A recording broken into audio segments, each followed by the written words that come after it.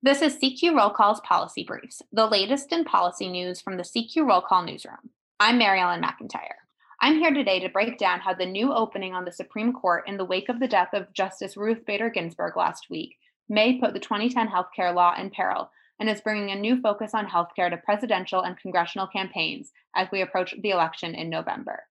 Justice Ginsburg's death brings heightened attention to healthcare on the trail because there is a legal challenge to the 2010 healthcare law known as the Affordable Care Act or Obamacare that is being heard a week after Election Day on November 10th. Legal experts are concerned that the new opening on the court, which may be filled by the time that the oral arguments occur, does bring some question about the number of justices who could vote to defend the healthcare law and whether or not there would be more justices who would vote to strike down the 2010 healthcare law, also known as the Affordable Care Act or Obamacare. In the wake of all of this, and with the new heightened focus on this lawsuit, Democrats especially, but also Republicans, are focusing on healthcare as they are campaigning in this final stretch in the run-up to Election Day. Both parties had already been focused on healthcare this fall and earlier this summer with focus on the ACA, prescription drug prices, and of course the coronavirus pandemic. But Democrats are now trying to link all of these together with this Supreme Court opening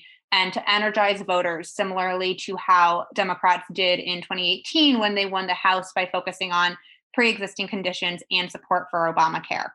Several top Democrats, including former Vice President Joe Biden and House Speaker Nancy Pelosi, have drawn a line between the coronavirus pandemic and the risk that people who have contracted the virus and will contract the virus could have a pre-existing conditions and be at risk of losing their health insurance if the Supreme Court does strike down the law either this fall or next year. Different analyses show that Democratic challengers, particularly in Senate races, but Democratic candidates all over, were already focused on healthcare issues, while President Donald Trump has focused more on the economy in recent days as he seeks re-election to the White House. Congressional Republicans have been consistent in their focus on saying that they will protect pre-existing conditions, although for most Republican candidates, they have previously voted to either eliminate or weaken the current pre-existing conditions that are in law.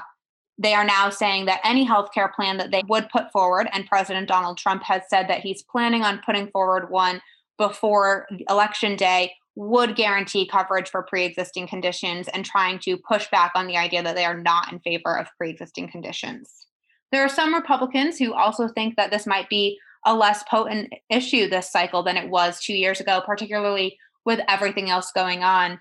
Democrats are countering that, saying that everything else going on underscores the reason for this. Of course, Election Day on November 4th will be, when we see this, and a week later we'll have these oral arguments, and we'll be there to guide you through every step of what happens over the next coming weeks and months.